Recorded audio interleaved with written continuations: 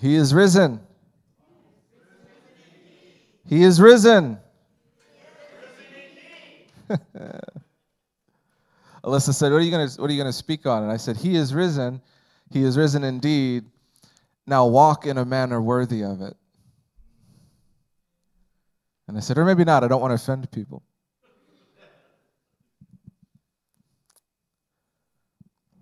Romans 6. Romans 6, starting at verse 3. Or do you not know that all of us who have been baptized into Christ Jesus have been baptized into his death? Therefore, we have been buried with him through baptism into death, so that just as Christ was raised from the dead through the glory of the Father, so we too might walk in newness of life. So we too might walk in newness of life. You see, it's awesome to come and celebrate what has happened on the cross, and this is a wonderful day. And I love Easter. I love the whole Easter season. I grew up my main Christian upbringing before I entered this stream was my mom took us to her family church, which was a Lutheran church. So I did Ash Wednesday, I did Lent, I did Palm Sunday, Good Friday, Easter, and I love that whole thing. I love the tradition. I love the ritual of it. And so I love Easter. I love beginning of Lent, giving something up and trying for 40 days to keep it given away and not pick it back up again. I loved Ash Wednesday. I was one of those kids that would go to school with ash on his forehead. Palm Sunday, the triumphant entry of our King, even though he wouldn't be crowned until several days later. Good Friday, we had our first Good Friday service, which I hear went well, which is awesome. But I love that the ritual of entering in the morning of the disciples, that their Savior, that their deliverer has died, but then also entering in the morning that I am well aware that my sins put those marks on his body. But then I love waking up on Easter. I love waking up and seeing the empty tomb and going, He is risen, and He is risen indeed, and it's joyful and it's wonderful, and we're triumphant, and we're celebrating the proof, we're celebrating the victory, that everything He said, it's there, it's real, because there's no body in the tomb. I love celebrating all of that, but there's the next day. There's the next day. And I don't want to just celebrate something and move on. And neither does Paul.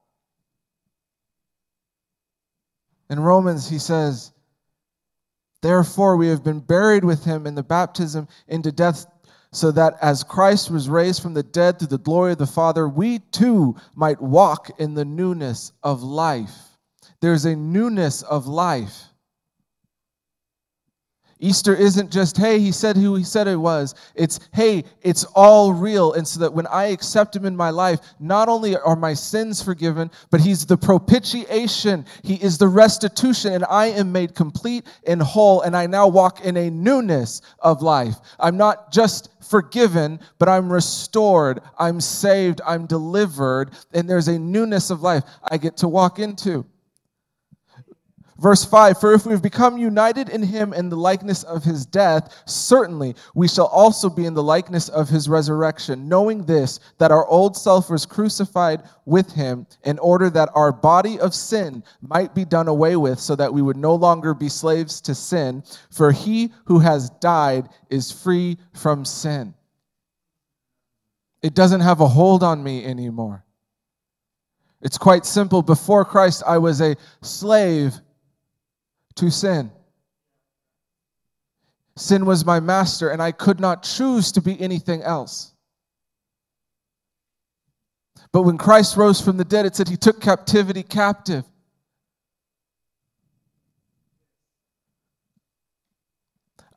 I'm no longer captive to sin. But he's not just my Savior, he's my Lord. So what happens? I now become captive to Christ. The most frequent way Paul described himself was a slave. Your translations might say bondservant. The word is slave.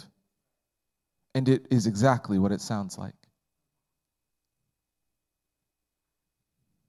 Not only that, he goes deeper, and he also describes himself as not only is he the slave, he's the slave that is chained to the boat. The implication being if the boat goes down, Paul goes down. That's how much he identified with Christ. That's how much he said, this is everything. He is everything. And I will do everything he asks me. This is the Paul saying, walk in the newness of life. That's the invitation of Christ's resurrection, that we enter in with his death, but we join in with his life also. In this newness of life, what does that mean? What does that look like? Let's jump to Ephesians 4. Starting at verse 1, therefore I, the prisoner of the Lord, that's Paul, implore you to walk in a manner worthy of the calling with which you have been called. Walk in the manner worthy of the calling with which you have been called. That's an active word, walk. That's an active word. He didn't say be in the manner. He didn't say sit in the manner. He didn't say rest. He said walk in the manner worthy of the calling, with all humility and gentleness, with patience, showing tolerance for one another in love, being diligent to preserve the unity of the Spirit in the bond of peace. Being diligent. That's another action word. It literally means to put attention to and actively do something. Actively do what? Maintain unity in the bonds of peace. For there is one body, one Spirit, just as also you were called in one hope of your calling, one Lord, one faith, one baptism. Paul was a Jew. He was a Jew among Jews. He was a Pharisee among Pharisees. And God did something funny. He said, you're a Jew among Jews. You're a Pharisee of Pharisees. You're the greatest of them all. Go to the Gentiles who don't care about any of that. He said, go to the Gentiles. You'll be my apostle to the Gentiles. And he did that. He went and he preached the gospel and he started churches and he saw salvations and miracles and then he wrote letters. Every letter but one was written to a community that he founded, to leaders that he grew. And one of his overarching concerns, it crops up constantly in his letters, was unity. It was unity. He's tying it directly. To walk in the newness of life, to walk in a manner worthy of the call involves walking and being diligent and maintaining unity. The early church's biggest issue was disunity. You had the Jews and you had the Gentiles. They didn't like each other. They didn't act the same way. They didn't operate the same way. They had different cultures. They had different beliefs. That's why Paul has to remind them. One Lord, one faith, one baptism.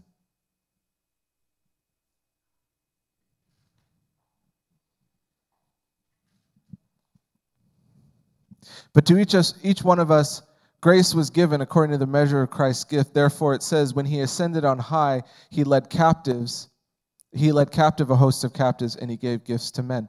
The next verses talk about what we would call the apostolic gifts, or the gifts of Christ. Some to be apostles, prophets, evangelists, pastors, teachers.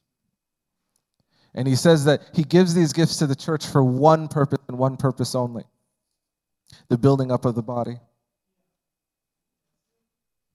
Verse 12, for the equipping of the saints for the work of service, to the building up of the body of Christ, until we all attain to the unity of faith and the knowledge of the Son of God, to a mature man, to the measure of the stature which belongs to the fullness of Christ. As a result, we are no longer children. I'm going to pause right there. Before he gives the list, whether you believe these gifts are active or not, as actual offices. I'm going to tell you something. Unfortunately, if you don't believe they're active or not, you need to read your Bible. Because I'll say right now, he says, to each one of us a grace was given according to the measure of Christ's gifts. And then he lists those. He lists Christ's gifts. I'm not saying, hey, there's apostles, whatever. I'm saying that there is a grace, there's an ability given to each of us. A measure, we talked about that. A measure given to each of us to access some aspect of those five. Whatever it is the Lord has given you. I'm not even saying it could be a mix. That's between God and you. But why does he give you that grace? To equip the body and to build up the body in maturity unto Christ. Maturity so that we hold unity. Therefore, so that as a result, we are no longer to be children tossed here and there by waves and carried about by every wind of doctrine, by the trickery of men, by craftiness and deceitful scheming. Paul's saying, step into this new life. What does that new life look like? It looks like maintaining unity in the bonds of peace, being diligent, meaning constantly focusing and doing something well.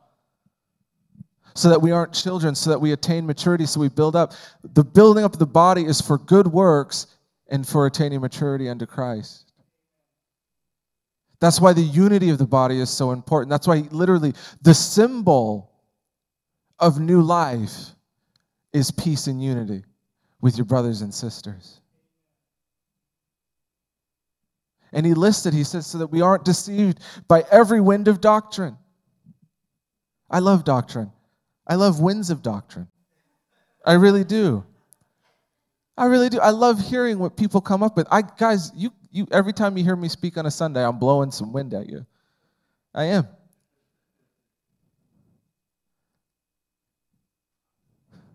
It's your job to be reading your Bible and be grounded in the truth. And if I say something a little off, you go, that was a little off. Mikko's having a silly day. Right? But I love it because I love hearing people's different opinions and interpretations. And people think the gifts died and people think the gifts didn't. People think hell is temporary. People think hell is permanent. I love those kind of debates. I love looking at reasonings. But I can't get so caught up in them, so sucked up in them, that I take a stance and I go, anyone that doesn't believe what I believe about this is wrong. And not only wrong, because if I go too far there, I start going, they aren't really Christians. And suddenly I can't be around you. I don't validate your belief. I don't validate your relationship with God. I don't even believe you're a Christian anymore. And if we were in a fellowship, either I kick you out or you kick me out. That's the history of the church. What's worse, it's like, fine, well, I'm going to go across the street and I'm going to start a new church across the street from you.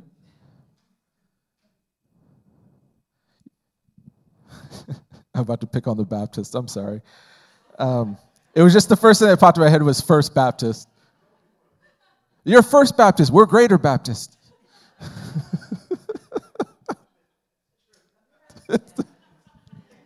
I have nothing against Baptists. It just popped in my head.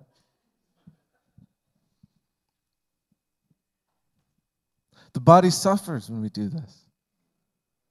You know how many people I know, and I'm not going to look at anybody. You know how many people I know that when I mention Catholics, they get a look on their face? Well, I don't know about them Catholics. I don't know. It's like, okay.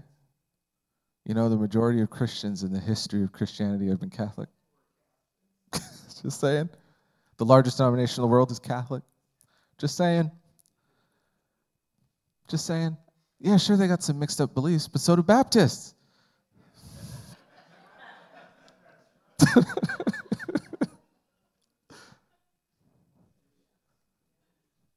But I'm supposed to maintain bonds of unity with all my brothers and sisters in Christ. I am, by the way. It's not their job, it's my job. If we could just hold on to that and say, you know whose responsibility it is to be diligent and maintain bonds of peace? Mine. Because a lot of times we say, what's your job? Get right, and we'll be all right. That doesn't work that way. By the trickery of men. By the trickery of men. I believe it's Galatians. Galatians is all about warning the church in Galatia about men coming, teaching a gospel different, teaching different rituals, teaching different things you have to do, adding to the gospel of Christ. And Paul says, cast those men out. How many times do we let the trickery of men, we let our desires get in the way of the unity of Christ? So there's just an invitation this Easter. He is risen indeed, but now it's time to walk.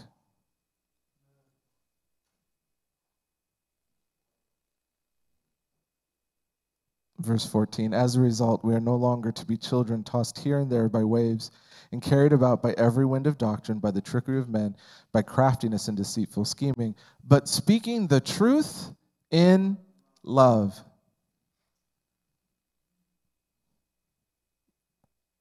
This has been said, I didn't coin this. The truth without love is abuse. Love without truth is,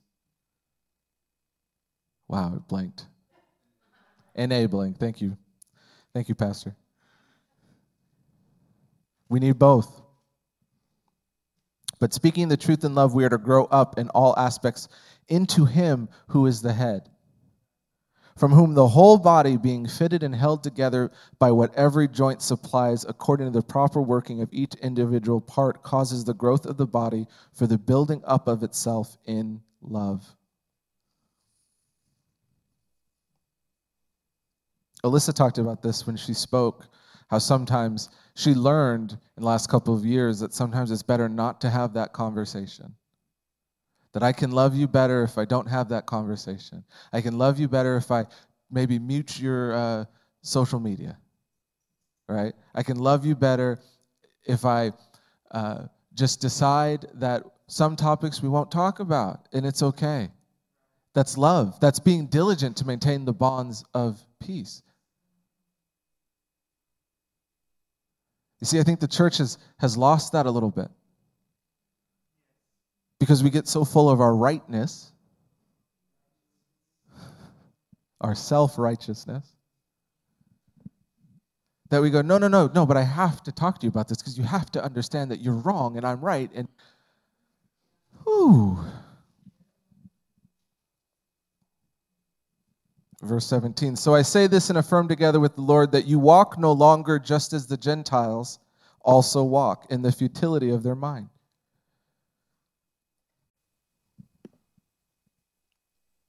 Thank you so much that you came, and I'm different than I was before. I'm different. Paul talks about we have the mind of Christ. In Romans, he says we're transformed by the renewing of our mind. Literally, mind here literally is thoughts. It's thinking. It's thinking. And the implication here is with Jesus, with the grace and empowerment of our brothers and sisters, we can change the way we think.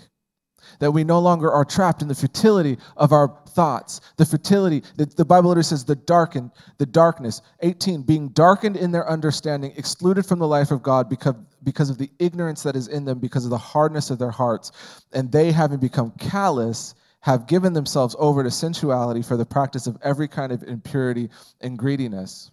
That word sensuality, it literally means, the Greek word is actually lasciviousness, which is literally shamelessness, because they're so calloused, which, by the way, I say they. We can just, when you hear me say they, I'm talking about you before Christ. Do you understand? The only thing that separates me from them is the cross. That's the only thing. That they're slaves, and they don't have a choice, and I do, which makes it worse, because when I step into that darkness, I do it willingly as a choice. So they aren't worse than me. I'm not better than them. If anything, I'm worse than them because they're trapped and I choose to step back into captivity. Just wanted to get that out. That just came up.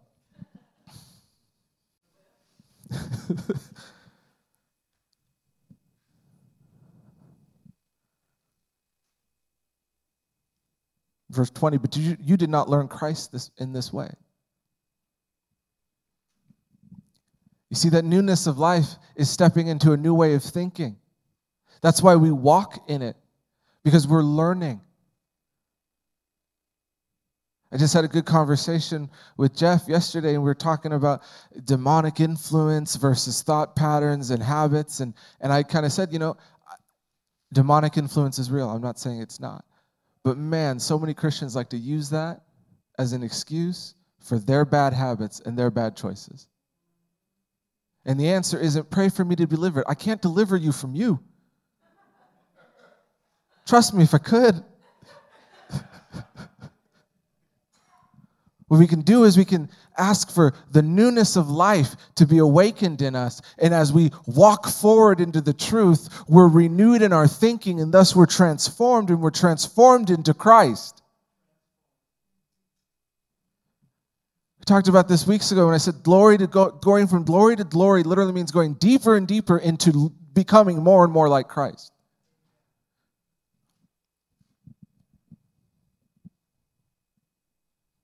But what happens when we step back into the captivity and we step out of our new life, the Bible literally says, do not be like the Gentiles in the fertility of their thinking, because they become callous. And because they become callous, it talks about sensuality. Sensuality literally is of the senses. They pursue experience because of the callousness. You ever been numb and you just keep on touching it and hitting things like, oh, still can't feel that. Still can't feel that. Ever done that? Last time I had a root canal, and literally it spread throughout my face to the point where my eyelid, it was so bizarre, and I could not stop. That's the futility of the Gentiles, or of the old way of thinking. This is the futility of the sin nature. I'm numb. I desire to feel something. We're made in the image of Christ. We understand there's more, but we can't get there, right? And we're constantly, do I feel that? Do I feel that? Get a hammer. To the point where we get shameless because we just want to feel something. And we can get back into that. We who have experienced the newness of life can step back into that. And that's what happens. We start getting numb and we start going more and more for the experience. And we need to go more and more for the truth. Verse 20, but you did not learn Christ in that way. Indeed, if you heard him and have been taught in him, just as truth is in Jesus, that in reference to your former manner of life, you lay aside the old self, which is being corrupted in accordance with the lusts of deceit, and you be renewed in the spirit of your mind. And put on the new self, which is in the likeness of God, has been created in righteousness and holiness of the truth.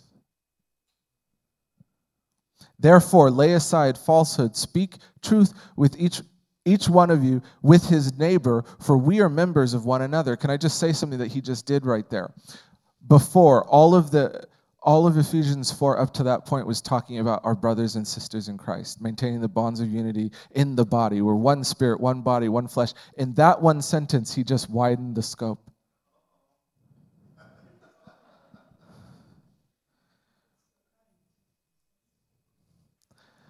Neighbor, for we are all one. That word neighbor, he doesn't say brother and sister. If he said brother and sister, we could reasonably conclude he's talking about fellow Christians. He says neighbor. The Greek word there literally means anybody that is not family. Anybody you come across is your neighbor. So he just widened the scope and he said, it's not just that we strive to maintain the bonds of peace in truth with our brothers and sisters. He says you do that with every neighbor because we are one.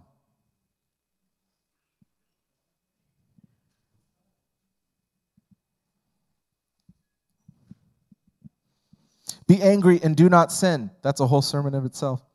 Do not let the sun go down in your anger, and do not give the devil an opportunity. He who steals must steal no longer, but rather he must labor, performing with his own hands what is good, so that he will have something to share with one who has need.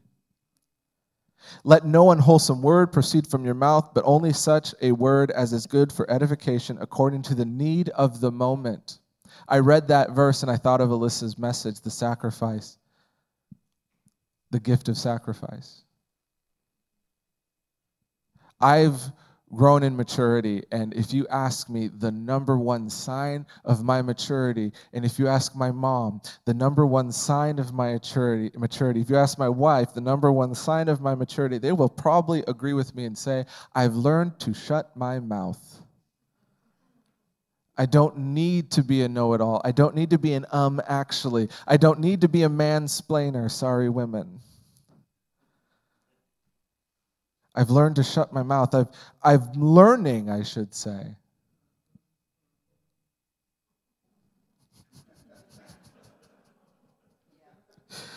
To only let such a word as is good for edification according to the need of the moment.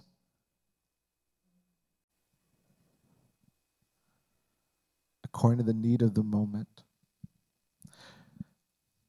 So that it will give grace to all those that hear.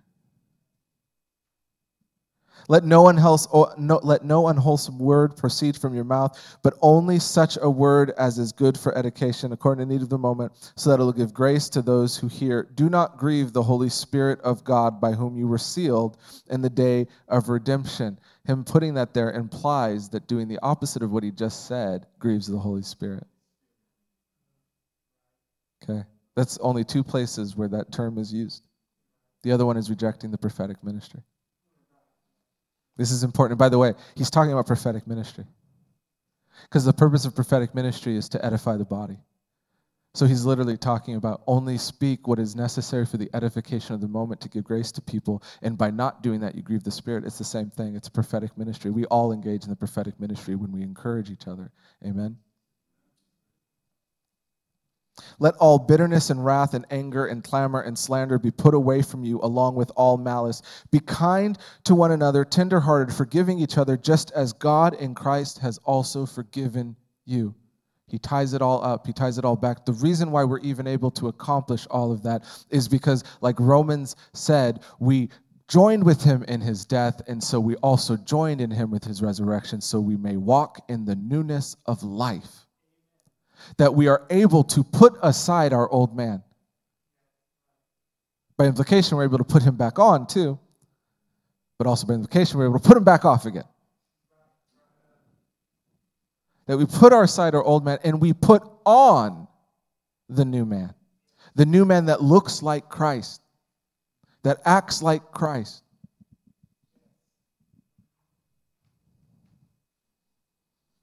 Be kind to one another, tender-hearted. Oh, man, I hate that. Can I just say, we had a family movie night last night, and we watched Mulan. Disney animated feature. Great movie. The kids loved it. There were so many times they were transfixed. What's happening? What's going to happen? It got done. Ezra goes, I love happy endings.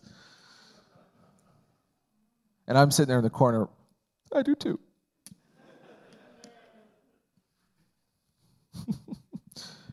That tender-hearted. Man, that's a scary prayer, but you should pray it. I cry at the drop of a hat now. It's ridiculous. Watch Mulan. There's a scene in Mulan where, because the whole point of the movie is she doesn't feel worthy.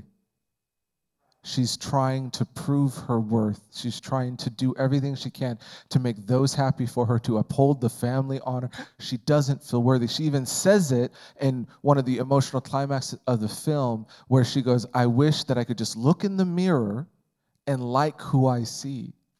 See someone who's worthy. Right? It's like, okay, well, that just tugs at the heartstrings right there. Because I just feel like that's the cry of the generations out there. I just want to look in the mirror and find someone who's worthy. And we get to go, God sees you as worthy. He sees you as so worthy, he sent his only son to die for you so that he could get you and he could show you who you are. But there's this scene where she's standing, she just saved the emperor, and the emperor lists everything she does, and it seems negative, right? You destroyed my castle, you deceived the Chinese army, you dishonored your family, and you saved all of China. And then he bows to her. And then she turns around and the whole crowd bows to her. And I'm just like, okay, all right, okay. Right? It's because there's that point, and there's that point we all have when we come before God and he tells us, you're worthy, you're worth it. That's why I did it for you. And you begin to realize who you are. And it's like that moment of realization. It just gets me. So tenderhearted, forgiving each other just as God in Christ has forgiven you. And we're going to take communion at the end of the service. Sorry, Jeff, I'll let you know. So when I say I'm going to end here, we still have communion. But I want to end on this one verse, Ephesians 5, 1 and 2. Therefore, be imitators of God as beloved children, and walk in love, just as Christ also loved you and gave himself up for us, an offering and a sacrifice to God as a fragrant aroma.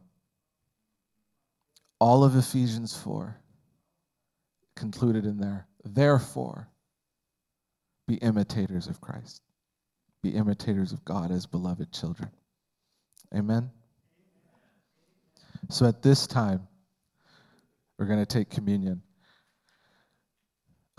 If you aren't a normal member of our church, please feel free to take communion with us.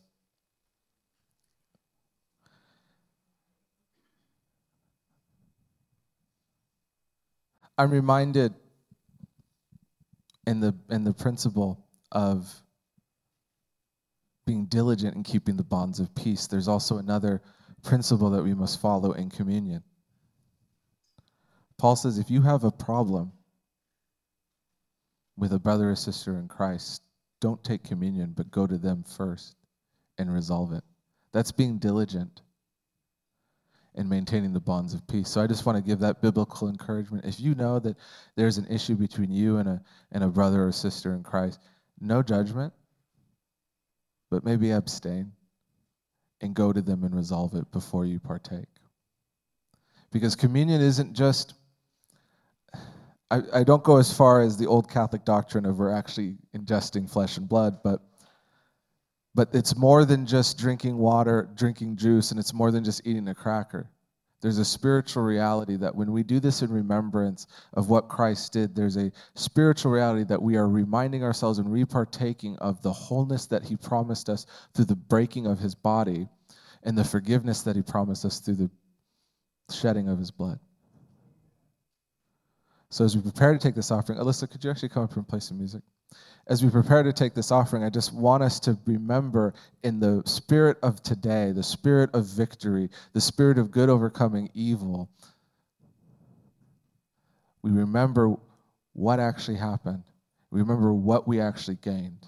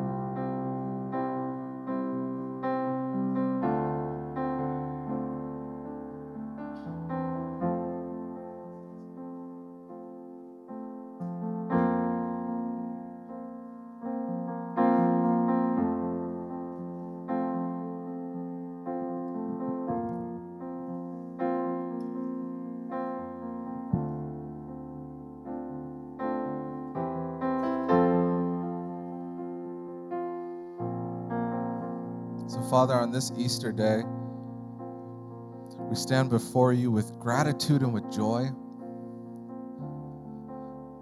for the sacrifice you made. And Jesus, we stand before you with gratitude and with joy for the sacrifice you made, but today we get to celebrate the victory you won. But we never want to let that victory overshadow the work that's continuing to happen.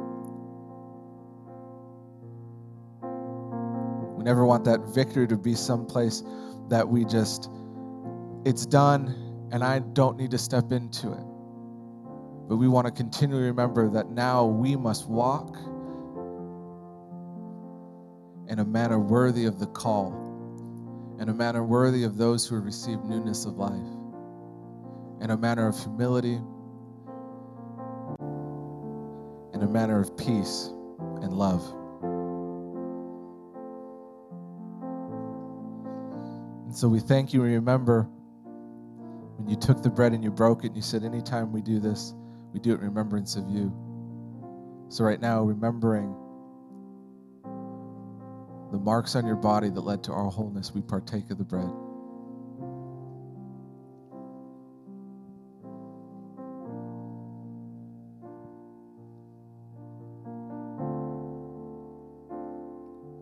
And Jesus, you took the cup and you said, anytime we drink of it, that we do it in remembrance of you. That remember that we're bought with a price and we're made holy by your blood. And so in that remembrance, we partake.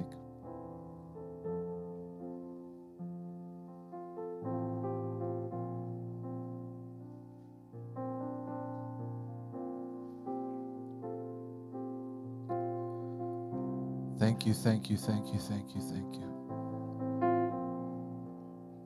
We are so grateful. We are so grateful. And Father, I just pray that as we journey in this newness of life, as we're transformed by the renewing of our mind, that we never, ever forget our first love. And we never forget our responsibility to love the world as you did. In Jesus' name, amen. Merry Easter, everybody.